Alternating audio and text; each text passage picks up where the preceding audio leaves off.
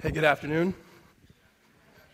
It's good to see you all. Glad you could be here tonight. Hey, we've been going through a series in Romans, and we're going to continue to do such. And so you guys do me a favor and take out your Bibles and turn to Romans chapter 12. We're going to look at verses 1 and 2. If you don't have a Bible, why don't you go ahead and slip up your hand and keep it raised really high, and then someone will be able to hand out to you a copy of God's Word. And if you don't own a Bible, please keep the copy that we're handing out so that you can grow in the knowledge of Christ. And in case you have the Bible that we have, we are going to be on the Bible that we're handing out, page 616 is where we'll be. 616, that's Romans chapter 12, verses 1 and 2. And so here's what we have so far, just kind of catch you up to speed. So far, if you want to take the book of Romans and then divide it into two parts, what you have is chapters 1 through 11 is normally known as what is theological, what is true about God and what he's done in this earth, namely how he's redeeming a people. And then Romans 12 to the end of the book is how a Christian ought to live, or in essence, Christian ethics. And so you have theology and ethics. And so now we're going to how do we live for God? As a follower of Christ, someone who wants to follow Jesus as a disciple, if you're in this room and you consider yourself or you would call yourself a Christian, how do I live? If you're in this room and you would say, I'm not a Christian, but I am curious to see how Christians are supposed to live, well, then you could just stay with us for the rest of this semester until we finally finish this book. And that's going to be about the end of November. Thank goodness. Can't wait for that. We're going to throw a party, going to dance, and be like, we're done with Romans, right? So for now, we have Romans chapter 12, and so here's what Paul is doing. Paul is giving us an opportunity to answer the questions that we ask.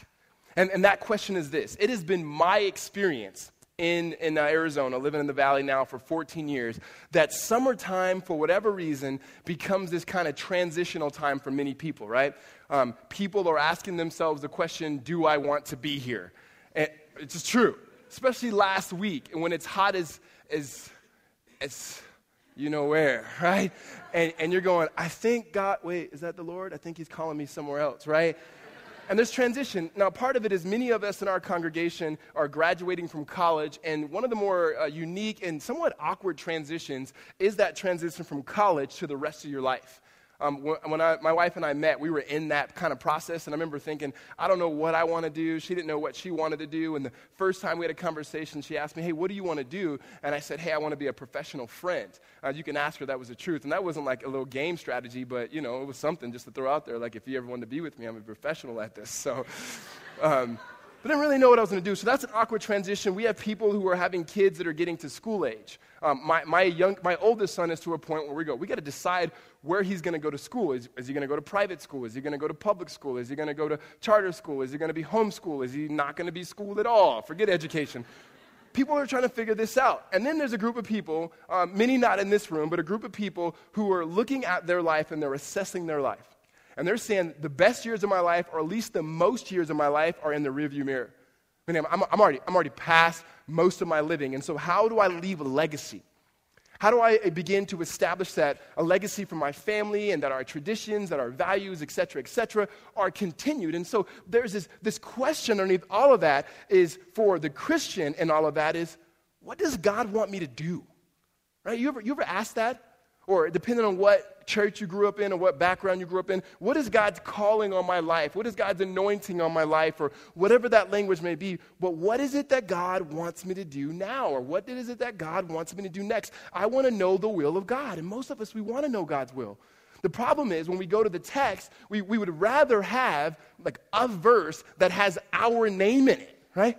And we go to 18th Corinthians, and it's like, Paul's like, Ricardo, thus says the Lord. Here's what you should do. And it's like, great, but, as far as I can remember, there's no Latin names in the Bible. It's awkward and weird because most of it's Greek and Hebrew. Equally as awkward it is to have a black person with a Latin name too, but whatever, right? That verse is not there. And so some of you guys got that later, wow, come on. So we want to know, how do we process things? How do we make decisions? How do we begin to have what is known as discernment? Because that's exactly what we need. Well, here's what Paul does for us. Paul has given us these two verses and say, okay, you want discernment, you want to know what is God's perfect will. How do you make good moral decisions without having the explicit things written in the text? How do you make daily life decisions? What he says first thing you do is it starts with responsive worship. And we're going to talk about what that means. Responsive worship, that means looking to who God is, what he's done, and responding with all of your life in worship. The second thing is, it starts with responsive worship, but it is sustained through the renewing of our minds. Placing ourselves before the face of God, before the Word of God, before the Spirit of God, before the people of God. It is the renewal of our minds. And then lastly, what it results in is an ability to have better discernment in the day-to-day life decisions that God's called us to do. That we can make these decisions in a way that honors God and are having the implications of the gospel lived out in our life. So first again, there we go. Responsive worship, renewing our minds, and better discernment. Let's start first with responsive worship. Verse 1, Paul says, I appeal to you, therefore, brothers and sisters, by the mercies of God, present your bodies as a living sacrifice, holy and acceptable to God, which is your spiritual worship. Now, whenever you come to the Bible, and we do this quite often, is that whenever you see a therefore, you have to pause and ask, what is the therefore? Therefore. It's just good Bible teaching, because what's happening is the person, the writer, is about to connect something that preceded what he's about to say and how those things work together. So what Paul has done so far is that he's unpacked the gospel in detail, and he's given us all the privileges that we have, those of us who are in Christ Jesus, in the gospel, the privileges that we have. So chapters 1 said, you are separated from God.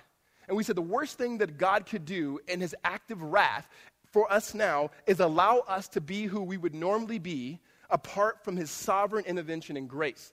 And so what Romans 1 said is there are people who said, we don't want God, and God says, okay, do what you want to do. He said that was bad. And then Romans chapter 2, he came back and said, well, there are people who grew up around religion, and they're doing all the imperatives, but they don't have a relationship with Jesus. And so they too are separated and cannot make their way to God, no matter how good they obey. And so you had these categories of religion and irreligion, and then Romans chapter 3, chapter 4, chapter 5 was Paul building out the argument of justification and how we have now been pulled together by faith in Christ Jesus. That he has become for us the right substitute that is needed to have righteousness and our sins forgiven. And the privileges begin to escalate from there. We were justified, means we were made right before God by Jesus. We will always be made right before God by Jesus. Not only were we justified, but we were being sanctified, meaning the ongoing progressive work of the Holy Spirit in our life, making us like Jesus. And then he went from there and said, even more than that, you're glorified, which is what we will experience when Jesus comes and renews this world and the new heavens and new earth. But Paul uses the word glorified in Romans 8 in a past tense way to communicate, if you are in Christ Jesus, you are as good in heaven now, even then. And then the highest privilege of the gospel that we can experience now was that of adoption. We talked about in Romans 8, that we have been given the Spirit of Christ within us that cries out, Abba, Father, that you and I were not biological children of God, but we have now in Christ been welcomed to the family of God. And I don't want to rush over this part, because this part is just precious. And that is, by being adopted children, and we talked about this in Romans 8. In the Roman Greco world, what that meant was every privilege, every right, every inheritance that the biological kids had, the adopted kids shared. So what that means is God's only begotten Son, Jesus, that in the same way, in the same emotion, in the same intimacy, in the same affection, in the same way that God has loved Jesus from all eternity past, that now he loves us equally. That every single one of you that are in Christ Jesus, that you have this special love of the Father of the universe, the creator of the world, where he loves you as much as he loves Jesus, no matter what you did yesterday or what you will do tomorrow, good or bad. He loves you because he loves you. We talked about that last week. And so Paul is saying, with that, therefore, respond to that. That your worship is response to his life, his death, and his resurrection, and all that has been applied to you through Jesus Christ. And he says, according, going along here in verse 1, to the mercies of God. The mercies of God. The mercies of God communicates that we've been delivered. Everything that Paul has talked about in Romans, he says, bank everything on this. Have your firm foundation on this. Let everything you do be on this. Every worship, every experience, every action be according to and rooted into the good news of Jesus Christ. And what I love about when he talks about the mercies is not just something God has done for us. The Bible lets us know that God's mercies are new for us every day. meaning there's this ongoing work of Christ in our life. And as Christians, sometimes we live too far in the past. We always talk about what God did at one point in our life. We talk about this moment, this camp, this experience, this season or something where God did something. And so, but we don't talk about the present thing. And I always say that as Christians, we're living off too many leftovers, right? And leftovers are good for sometimes, but not all the time. And I know some of you guys are like, is there anything else other than leftovers? And it's like, yeah, there's actually more, right? And especially when it comes to our walk with the Lord, meaning God has saved us, but he is also saving us. That the role and work of the Holy Spirit is still at work in our life and still at work in our midst, and we can see God do incredible, amazing things. And so to boil it down, what Paul says in the mercies of God is, count your blessings. Not just what God has done for you in salvation, but what are the things that you have? What are the experiences you can enjoy? The music you can listen to, the bike rides that you can have, the friendships and relationships, the family, et cetera, et cetera. He goes, why don't you root yourself in what God has done, he says, and then respond in that. And the worship, the responsive worship flows from there. He goes, I appeal to you, therefore, or I urge you, therefore, by the mercies of God, meaning the basis of worship. And then he goes on to show us what worship looks like. And he says, present your bodies as a living sacrifice, holy and acceptable to God, which is your spiritual worship. He says, present your bodies or offer your bodies. And what I love here is that Paul uses the word bodies, and I think he does it intentionally. Here's why. Because in the Roman Greco world, there was this divide that the body was bad, and then the soul and the spirit, the mind, those things were good. And so no way would you ever say the body is ever good. And Paul's saying, no, present your body.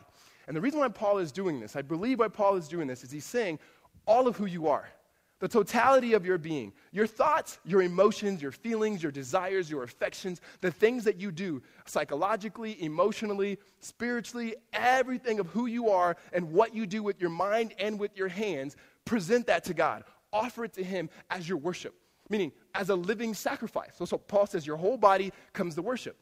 And then he says a living sacrifice, which that brings the illusion of the temple. And the temple in the Old Testament was a place in which people worship God. And not only a place in which people worship God, but it was a place where people would bring their sacrifices. And oftentimes what they would bring is animals that would be, the blood would be shed, signifying that there had to be death for their sin. That in itself was just a preview of the ultimate death of Christ himself being the true sacrificial lamb to take away the sin of the world. So because Christ has already shed his blood once and for all, then Paul cannot be talking about us bringing before God something to sacrifice for our own sin. We don't have to do that. So let me just pause for a second. Many of us, we think we need to add to Jesus' atonement, right? Practically, this is what this looks like. You find yourself in sin, and you find yourself living in a certain way that you know God doesn't have for you. And you find yourself walking down a certain way, and then you try to kind of put yourself a little management plan to get out of sin, right? Like a Dave's Ramsey plan for getting out of sin, right? And you put that together. I'm going to read my Bible a little bit more. I'm going to pray a little bit longer. And you kind of have that, right? And depending on your personality, it's worse than others. Because some of you, if you were just a kind of a perfectionist, that's going to be more for you than others. And the way my wife joking around about this is just our personalities are just massively different. And not better, just different. Although I used to early in marriage, better, weird, better, right? You know, it's like just different. And the way it would work is we would talk about how in college, if she had a B+, because she was like always going to get A's, and she would go to the professor and say, what do I need to do? What score do I need to get on this final exam in order to get the A? And he would tell her, and then she would shoot for that. Meanwhile, I would go to the professor and say, hey, I have a B. If I don't take the final, will I still have this B, right? And if he said yes, peace, I'm out, right? Why waste my time, right? So just different personalities. And so if you find yourself leaning more in this way, chances are when you sin, and all of us are in it, no matter what your personality is, you're going to try to add to it. You're going to try to add a living sacrifice to it. And what that is actually looking at the cross of Christ and saying it wasn't enough. You don't need to punish yourself for your sin. Jesus died for your sin. That's what it means to be free. It is scandalous to think that you can do what you have done, whatever it may be, and God is still saying, I forgive you. He doesn't forgive you because of anything you've done. He forgives you because of Jesus. And so let's not add any more to his atonement. When Jesus said it was finished, he really meant it was finished. It's why we sing the song, Jesus paid it all. It would be rather awkward if we sang, Jesus almost paid it all. right? That just doesn't ring nearly as well because it's not true. So Paul is not talking about us bringing sin offering, but there were other offerings in this temple. And the offerings in the temple were praise offerings. They were offerings of gratitude. There was offering of thanksgiving. And Paul is not saying that we have to only worship in a place, too. He's applying it to every area of life like Jesus did.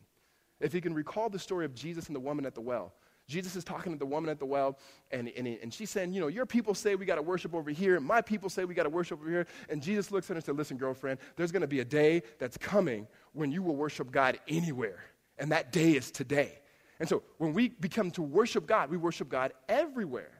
And so Paul is saying, now, present your bodies, all of who you are, as a living sacrifice, meaning under the lordship of God. This is your spiritual worship. This is your spiritual worship. It's responsive to the gospel, and it's worship. Now, here's the thing that begins to, I think, limit our minds are limited in, and this is what I mean by this. Spiritual worship, sometimes we think, like the Roman Greco world, of which we were also influenced as Western culture, is that there's a divide between what is normally known as secular and then sacred. And so when Paul says spiritual worship, we immediately begin to think about certain things, right? And so when I say worship, immediately, or at best, what you think about maybe is this. The guys put some images together. That's what you think of, smoke and lights, right? And part of it is, like we did last week, and what hopefully we do every week, is worship is singing. It is. It is gathering together. It is. But we're talking about today, worship from Monday through Sunday, or Monday through Saturday. What does that look like? And so it's more than just singing. What if we begin to think of worship like this? Just being with your family. Or like this, working. Or like this guy with the 4-inch vert. I look at this picture and I go, that's a good conversation, right? There's so many things that go in my mind. Either it's like, man, you remember that one time? Or you notice that there's 2 black guys and 1 white guy, and they're going, hey, I've always wanted to tell you something, my friend. Whatever it is, it's a good conversation. 2 guys who haven't clearly worked out one bit, but they're having a good conversation. This is my favorite. This is my favorite picture. You know why? This is something we don't do in our culture and our walk with Jesus. And what it is a dude just sitting down. That is a picture of silence and solitude. How often do we just sit? Not necessarily have to pray, not have to do a journal. Just sit and be in the presence of God. Like, it is awkward for us to be silent. It is very awkward. We don't like it. We turn the radio on as soon as we can. You've been in a redemption community where your leader throws out a statement or a question and everybody sits still and you're like, I'm awkward. Or a prayer group where people are praying and then now no one's praying. It's awkward. And I think that's what we need, is a little bit of silence and solitude. You know what? God actually may speak to us in that moment and give us the rest we need in Jesus. The purpose of those pictures is to show that all of life is worship. When you hear us say all of life is all for Jesus, that's not some catchy phrase. What we're trying to take is what Paul is saying here in Romans. He's saying, listen, responsive worship is this. Whatever God's called you to do, whatever your industry is, whatever your vocation is, that's how you worship God. We should not have this secular sacred divide. And if you're going, I don't even know what you're talking about in this secular sacred divide. Let me explain this. What happens is, what we have is secular. These are things that at best are neutral or means to an end. And then sacred. Sacred things are things we know for a fact God loves. Prayer, Bible reading, taking communion, singing songs about Jesus, not watching rated R movies, things like that, right? Those are the things. And then the reason why I would always tell what Christians get it or not get it is what I would do with my high school students when I was a high school pastor. I'd ask them the question. I'd say, mind you, I was a high school pastor, so I use all the phrases that a high school pastor uses to his kids. So guys, if you wanted to be passionately, madly involved, interacted, in love with Jesus, or whatever the phrases were at that time, and you wanted to follow Christ with all your mind, heart, body, soul, and strength, what jobs would you take? And I would ask them, without a doubt, top 3 jobs were usually pastor, worship leader, and missionary, right? It was basically pastor, worship leader, missionary were the 3 jobs that they would take because they thought that would be the thing that most honored God. And I would say, okay, well, what if you could be that person who loves God passionately with your heart, mind, body, soul, and strength and everything you do, and you were a lawyer, or you were a teacher, or you were a doctor, or you were a salesman, or you were a barista, or you were an artist, or whatever it may be, because that's actually what the Bible teaches. we have fallen into this understanding that what I do, that's like the holy thing. And then what most people do is, you guys are just, kind of just hanging out in like God's playground where I'm at the seat, like I'm at the table. And it's like, not at all. Paul is saying, and the Bible teaches that all of life is worship. So if it's if you're a mom and you're a stay-at-home mom, one of the things we try to get out of our people's language is, I'm just, and whatever comes after that is usually pretty like demeaning, but it shouldn't be. Like a mom would say, oh, I'm just a stay-at-home mom. No. One, there's no such thing as just a stay-at-home mom. I've never been a stay-at-home mom, but when I'm at home with my kids, it's not just anything other than just war, right?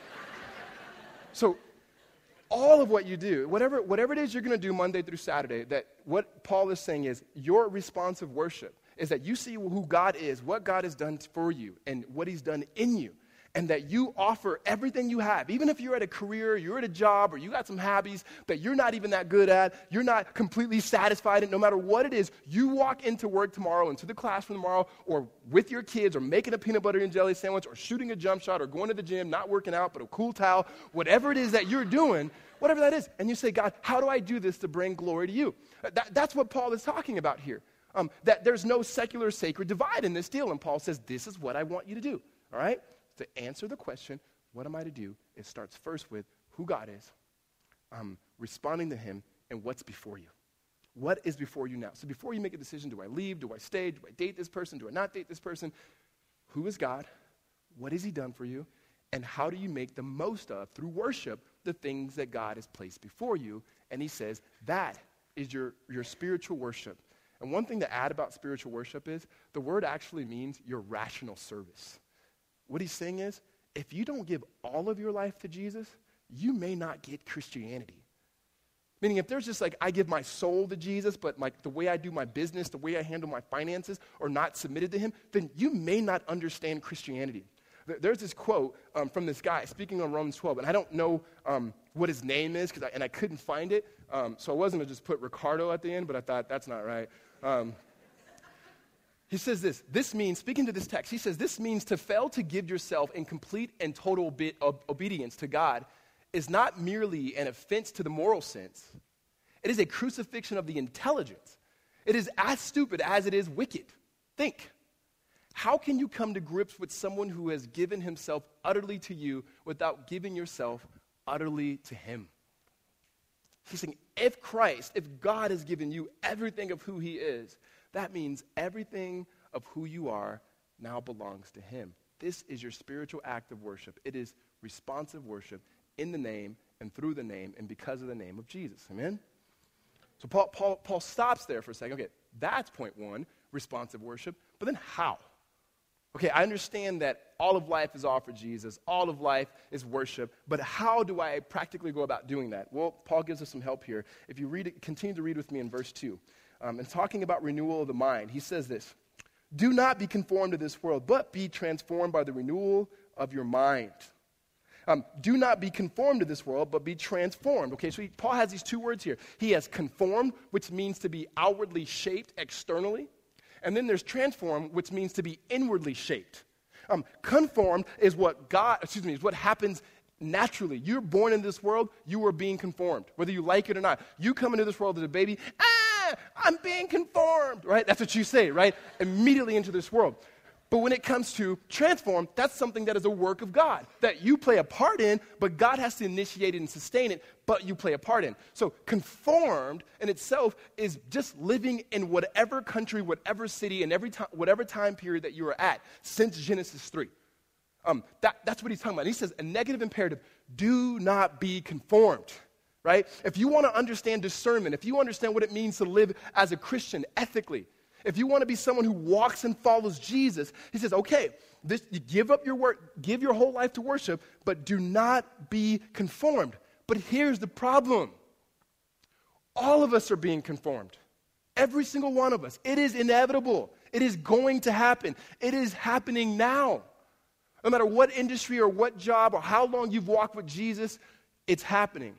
So what that means is, as parents, no matter what school you send your kids to, no matter what form of education you send your kids to, they're going to be conformed.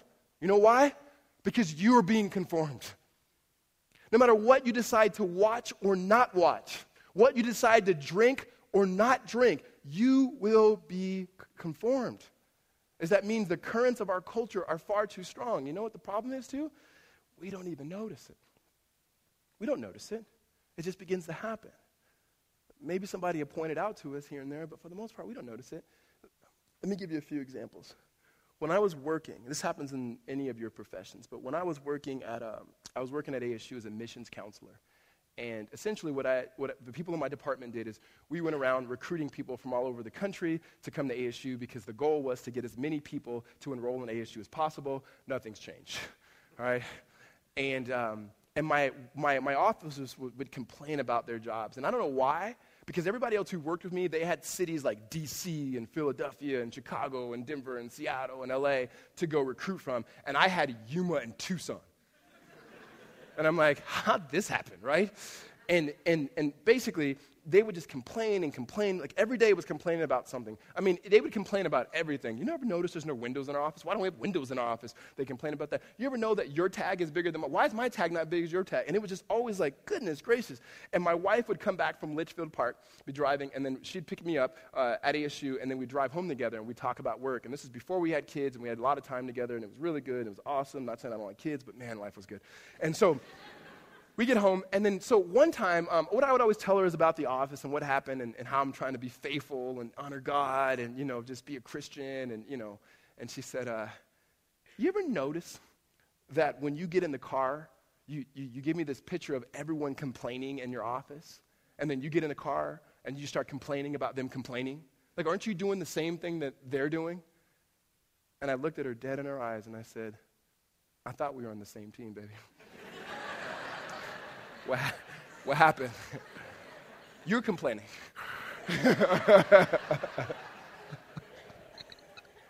Man, she was so right. She was so right. And that's just one way where you could just be conforming. All of us have had the experience where we're with a group of friends or with family members or whatever it may be, and our language, our behaviors, our attitudes, the jokes we laugh at, whatever it may be, just in a social environment, it begins to go away that we go, that's not who we are. Like if someone said, given this situation and this joke was being told in this language, what would you do? If you wrote it down and you took a quiz on it, you would say, I do this, I do this, I do this. And yet, over a period of time with these particular people and that particular culture begins to shape you. And then you go, man, what am I doing? All of us have had that experience where you're driven home from someone's house and you go, really, did I honor God? Was I really walking in Jesus? And that, was that something? And we're being conformed. We're being conformed. My favorite illustration that I love to tell you guys is the way it happens in the beach. If you've ever been into a beach, you put your stuff down, you get into the water, you swim in the water. Your goal is to swim, to body surf, to boogie board, to surf, whatever it is may be. And then you get in there, and you're there for 10 minutes, 15 minutes, 20 minutes, however long, and then you look back, and your stuff is way the heck over there, right? And you're going, how'd that happen? I mean, what was I doing? Here's the deal. Your intentions were good. All you wanted to do was swim, boogie board, body surf, whatever. And then because of the currents of the ocean, you found yourself way over here. Most of us, we want to find a spouse. We want to get a good job. We want to raise a family. We want to care for people. We want to love Jesus. We want to do really good things in this context called the world. And what happens is if we're not cognizant of what's happening, we find ourselves way over here spiritually, emotionally, financially, and we look back at who we were in Jesus, where this whole thing started, and we go, how the heck did we get here? I wasn't even trying for that. And so when Paul says, do not be conformed, it's inevitable.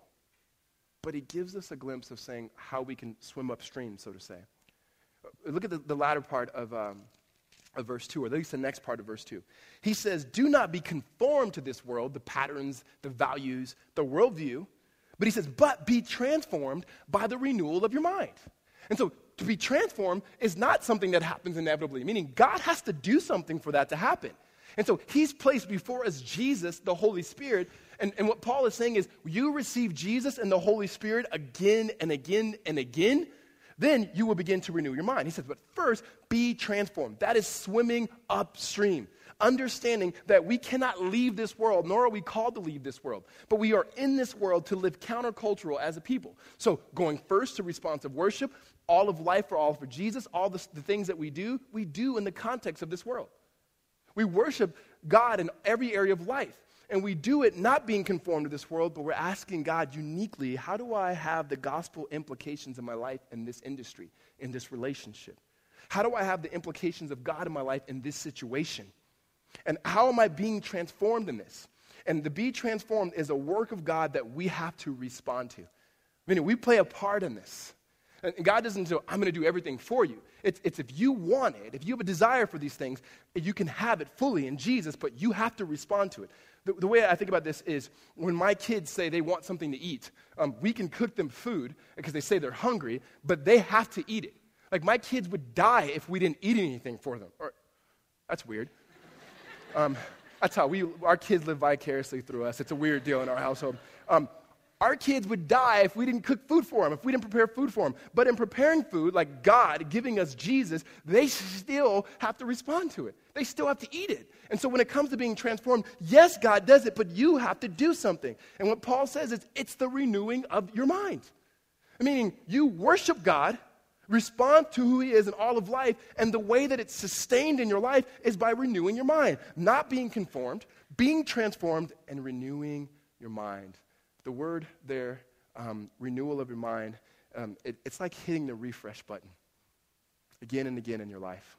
Whether that's hourly, whether that's daily, whether that's weekly, monthly, that we have to hit that refresh button and remind ourselves to look back, oh, there's my stuff. That's who I am in Jesus. How did I get here? Let me swim upstream by God's power and God's strength. And the way that this transforming is happening is much like what Paul talks about in 2 Corinthians chapter 3, verse 18. And here's what Paul says in that verse. And we all, with unveiled face, beholding the glory of the Lord, are being transformed into the same image from one degree of glory to another. For this comes from the Lord, who is the Spirit. Now, the context here is Paul is talking about when Moses came down from Mount Sinai and the glory of God was radiating off his face. And the Israelites said, we can't look at your face. Can you put a veil on it? And then we'll look at you. And Paul is saying now the veil has been lifted up.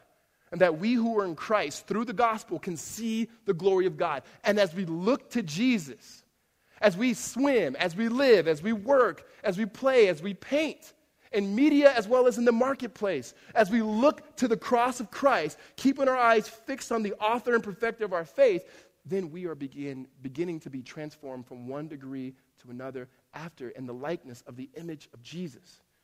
And that doesn't create some monolithic community. That takes the unique personalities of who you are created in God's image, beginning to look more and more like Jesus as you renew your mind. The question is, okay, practically, real practically, how do I do that? Let me just be really clear with you. Worship Jesus by yourself. Worship Jesus with people, and worship Jesus in everything you do. So, worshiping Jesus by yourself, that means spend time with God. If I were discipling you all one-on-one, one of the first things I would do is I would talk to you about the gospel and what the gospel is. And then we would start meeting, and I would do a devotion, and then I would just show you how I do a devotion, and then you could start doing it yourself, and then you can grow from there. But devotion with the Lord. Some people call it quiet time. I no longer want to call it quiet time anymore because it just seems boring. And I don't want my time to be, I would never, you and your wife, you're about to have some quiet time. No. One that probably brings up bad images anyway, right? And so when it comes to the time with the Lord, it's just time with the Lord. I want to devote myself to God. And so I can't tell you what everybody else does, but I know this. You have to devote yourself to the Lord the way that best works for you. And I can give you my way, but it may not work for you. I remember when I first got discipled, the guy who discipled me, he discipled me in a way that was good at the time for me. It was very linear, and there was a lot of acronyms, a ton of them. And it was perfect for me. And then I kind of got out of that. Not because I outgrew it, it just wasn't for me. And sometimes what you'll do is you'll read a book about some godly woman or man, and you go, they did this, and so I'm going to try this. I remember reading this deal on Martin Luther, and it said how he spent 2 hours in the morning in prayer, and I tried that. I kept falling asleep. And I was like, okay, that's not me for this season. And the way I look at it is, and the way I've been taught is, devotion for me, renewing my mind, is kind of like working out. I know I need to do it, but I'm not going to do the same workout all the time. Maybe I'll swim one day. Maybe I'll run another day. Maybe I'll pick up a mountain. Whatever, right? And So, you guys don't pick up mountains? That's how we get down at Planet Fitness. You guys don't know about that.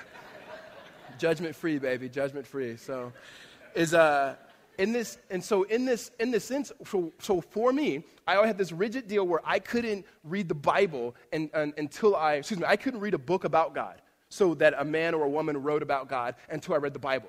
And I would have this justification and hard, in some ways, legalistic way on myself of going, how could I go to some man or woman who talks about God than to God himself, right?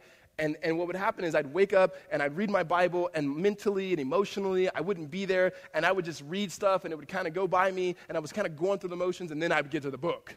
Well, now I'm just going, you know what? Whatever gets you there.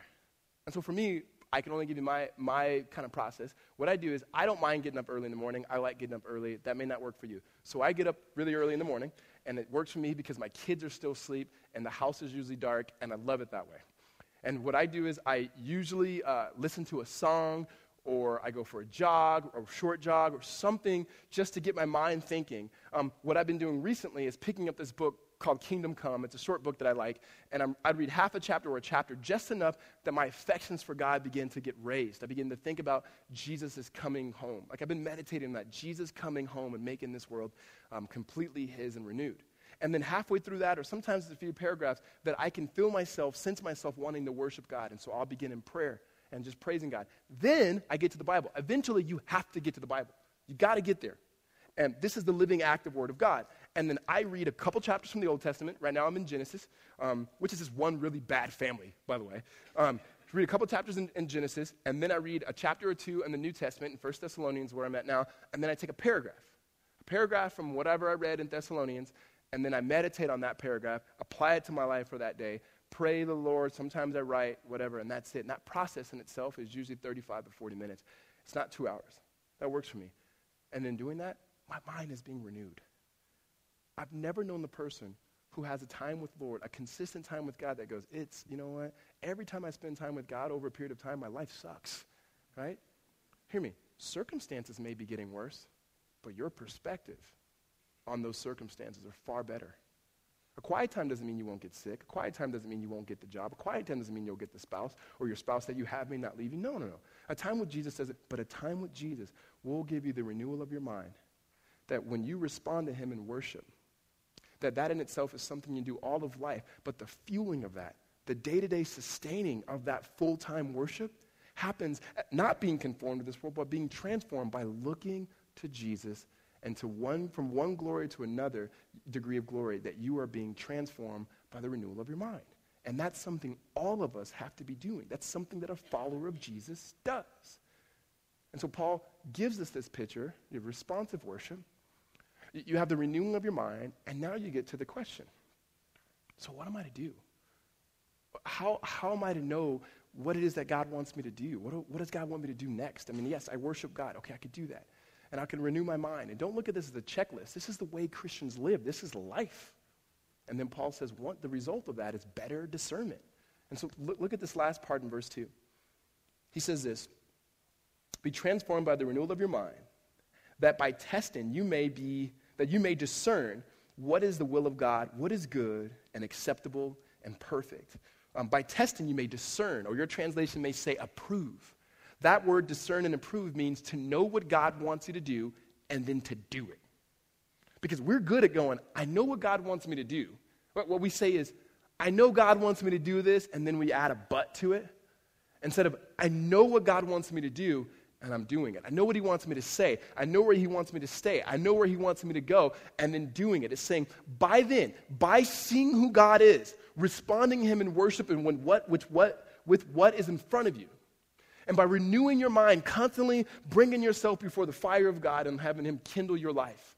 And that the Spirit of Christ being at work in your life, placing yourself before his word, before his people, and the community of believers. He said, renewing your mind, then you'll be able to know. You'll be able to know through testing, meaning through your life, that you'll be able to have a better perspective to know what is good and acceptable and perfect and pleasing before God. You will know the will of God. And he's talking here, the moral will of God, meaning what are you to be doing? And hear me, this doesn't mean that we neglect the Bible. The Bible gives us clear instructions on specific things. It says, if you're a husband, you are to love your wife. If you're a wife, you are to love your husband. That you should love your Lord, your God, with all your heart, mind, body, soul, and strength. And you should love your neighbor. Those are explicit. We're talking about discernment in what is usually called gray matters. Where do I send my kids? How do I choose a spouse? What do I? Those questions that we don't see explicit verses for, we take what we know to be true about God and His Word and our daily life with Him, and then we have perspective. Here's an example that I'll give for this. Some of you may know this, but I do work as a chapel with the football team here at ASU. And one of the things I love to do, I love it. I love working with guys. And what I love to do is trying to get them to learn discernment. I will say, hey, what does Coach Graham want you to do for this summer? And let's just say one of them says, okay, I know he wants me to work out. I know he wants me to work on my backpedaling. I know he wants me to work on some other things, my ball skills. Okay, did he tell you to do that? No, he didn't. Well, how do you know that? Because they usually say this, because I know Coach Graham, right? Because I know Coach Graham. We can say that about a parent. We can say that about a boss. You spend so much time with somebody, you begin to know what they want you to do. When it comes to God, if you are truly putting yourself before Him in worship daily with all of who you are, you're responding to the gospel.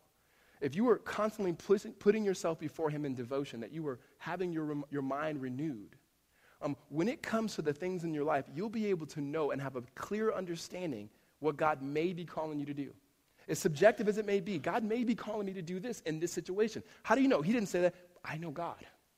I know God, and I spend time with God, and I hear Him talk so much, and I know what He's like, but I'm pretty sure this is what He would have for me to do, and I can have a council of believers around me. With many counselors, you will succeed, as the proverb says, but then you will be able to know and test and see what God is calling you to do, and what is good and what is acceptable. Starts with worship. Starts with responsive worship. Not just to worship, but by seeing and loving Jesus, spending time at the cross, silence and solitude. And it happens Monday through Saturday in everything you do. It's sustained by the renewal of your mind. Having that time with Jesus is so imperative for your life. And then the result of it is you kind of know what to do in situations because you know God and you spend time with God. Amen? Let's pray.